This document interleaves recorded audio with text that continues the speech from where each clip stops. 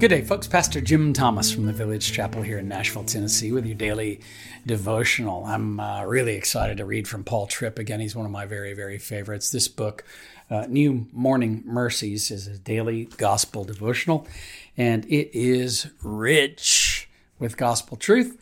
And Paul Tripp, I've had the pleasure of meeting him just a couple times. Don't really know him all that well, but have been impacted by his writings and by a lot of what I've heard online of his teaching. So I'm encouraged. This writing is actually listed, even though this is a whole year devotional. This one's from January 26th. It's not the day I'm recording it, nor is it the day that you're probably watching or listening to this. But in case you had the book and wanted to go find it, I wanted to let you know where to find it. He says, mercy for others will reveal your ongoing need for mercy, driving you to the end of yourself and into the arms of your Savior. And that's so true. If you have a Bible handy, he's going to point us to Matthew 18 in a few minutes. And I'm going to want to read that for us, that parable there of Jesus. But let's begin with Paul Tripp, a paragraph or two here. It's simply not natural for us. It's natural to make sure all your needs are met. It's natural to hoard what you have in the fear that at some point you won't have enough. It's natural to carry around with you a long catalog of things you want for yourself. It's natural to be more in tune with your feelings than with the feelings of others. Is anybody getting uncomfortable? It's natural for me to be uncomfortable when I read stuff like this, yeah. He says it's natural to want mercy for yourself, but justice for others. It's natural to be very aware of the sin of others, yet blind to your own. If we are ever going to be people of mercy, we need bountiful mercy ourselves, because what stands in the way of our being a community of mercy is us. It's impossible for me to think about God's call to us to be his instruments of mercy and not reflect on Jesus' powerful parable in Matthew 18, verses 21 to 35. And I want to read that for us. Some of you be familiar with it. It's the parable of the unmerciful servant. Peter came to Jesus and asked, Lord, how many times shall I forgive my brother when he sins against me? Up to 7 times? And Peter at that time probably thought he was being quite generous to say 7. Jesus answered, I tell you, not 7 times, but 77 times. Therefore, the kingdom of heaven is like a king who wanted to settle accounts with his servants. As he began the settlement, a man who owed him 10,000 talents was brought to him. Since he was not able to pay, the master ordered that he and his wife and his children and all that he had be sold to repay the debt. The servant fell on his knees before him. Be patient with me, he begged, and I will pay back everything. The servant's master took pity on him, canceled the debt, and let him go. But when that servant went out, he found one of his fellow servants who owed him 100 denarii. He grabbed him and began to choke him. Pay back what you owe me, he demanded. His fellow servant fell to his knees and begged him, be patient with me and I will pay you back. But he refused. Instead, he went off and had the man thrown into prison until he could pay the debt. When the other servants saw what had happened, they were greatly distressed and went and told their master everything that had happened. Remember, Jesus is telling this as a story. And the one servant who owed, 20,000 years worth of wages gets forgiven. There's mercy shown to him by his master.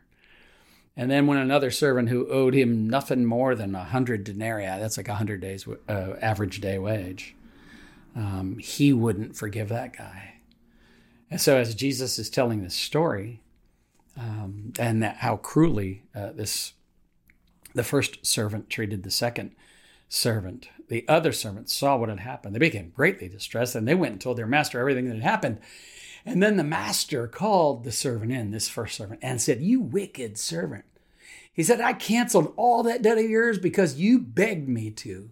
Shouldn't you have had mercy on your fellow servant just as I had on you? In anger, his master turned him over to the jailers to be tortured until he should pay back all he owed.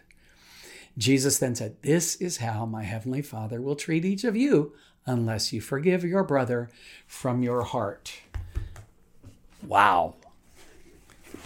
Now we go back to Paul Tripp's book where he kept saying, it's natural and it's not natural. And I'm reminded of that because it's quite natural for me to want to receive mercy. It's quite unnatural for me to give mercy. Please stop and read it right now. Paul Tripp had said that. So we did that. Now we go back to Paul Tripp's comments. Christ had two reasons for telling this story. The first was to reveal the heart behind Peter's question. All right, Lord, how many times do I have to forgive? This question, says Tripp, evidenced a heart that lacked mercy. Christ's second reason for telling this story was to reveal our hearts. You see, we're all the unjust servant. We celebrate God's mercy, but scream at our children when they mess up. We sing of amazing grace, but punish our spouses with silence when they offend us in some way. We praise God for his love, but forsake a friendship because someone has been momentarily disloyal. We are thankful that we've been forgiven, but say that a person who is suffering the result of his decisions is getting what he deserves. We bask in God's grace, but throw the law at others. We're simply not that good at mercy because we tend to see ourselves as more deserving than the poor and the needy. Paul Tripp goes on, one more paragraph. But when God's call of mercy collides with your lack of mercy, you begin to see yourself with accuracy. You begin to confess that you don't have inside you what God requires. You begin to admit to yourself and others that you cannot live up to God's standard.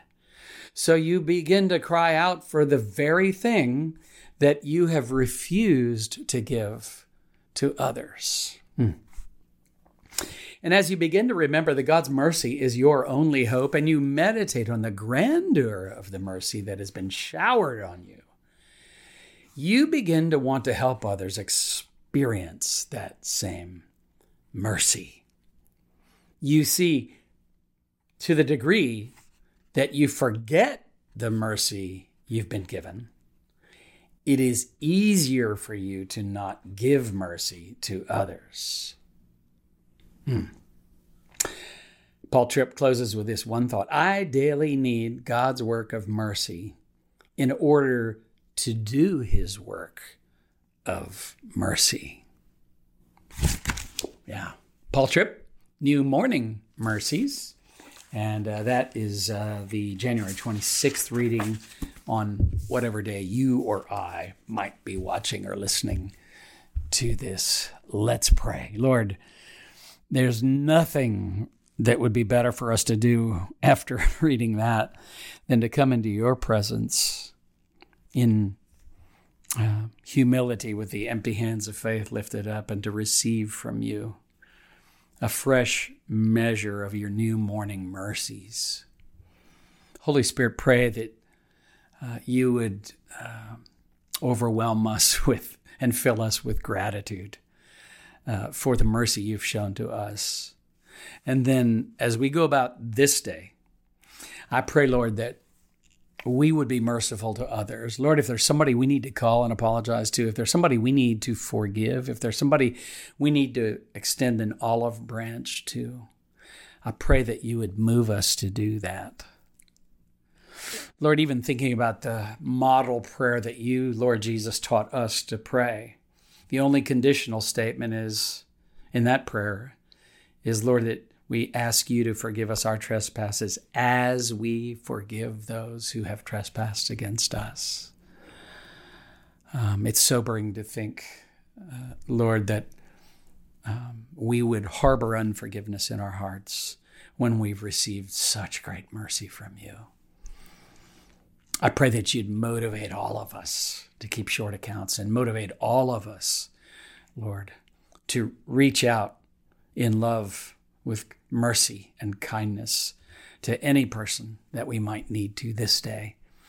And Lord, that you would work reconciliation through your people today, that there would be healing and mercy flowing richly through all of our relationships, wherever they may be, at work or neighborhood or family, household, whatever it might be, Lord. Glorify yourself in your church today, that we might be an antidote to all of the acrimony and anger and outrage that's outside in the watching world, outside of those who believe the gospel and trust and hope in the mercy of God at work in our lives. We want to bear the family resemblance, our Father who art in heaven. So this day, let's be mindful of Jesus. This day, Holy Spirit, transform and change us. In Jesus' name we pray. Amen and amen. God bless you. Daily Devotions with Pastor Jim Thomas is a resource of the Village Chapel in Nashville, Tennessee. If you find this daily devotional beneficial, leave a review and share it with friends and family. For more resources or to support our ministry, visit our website, thevillagechapel.com. Artwork for this podcast by Kim Thomas. Music by Phil Kagi.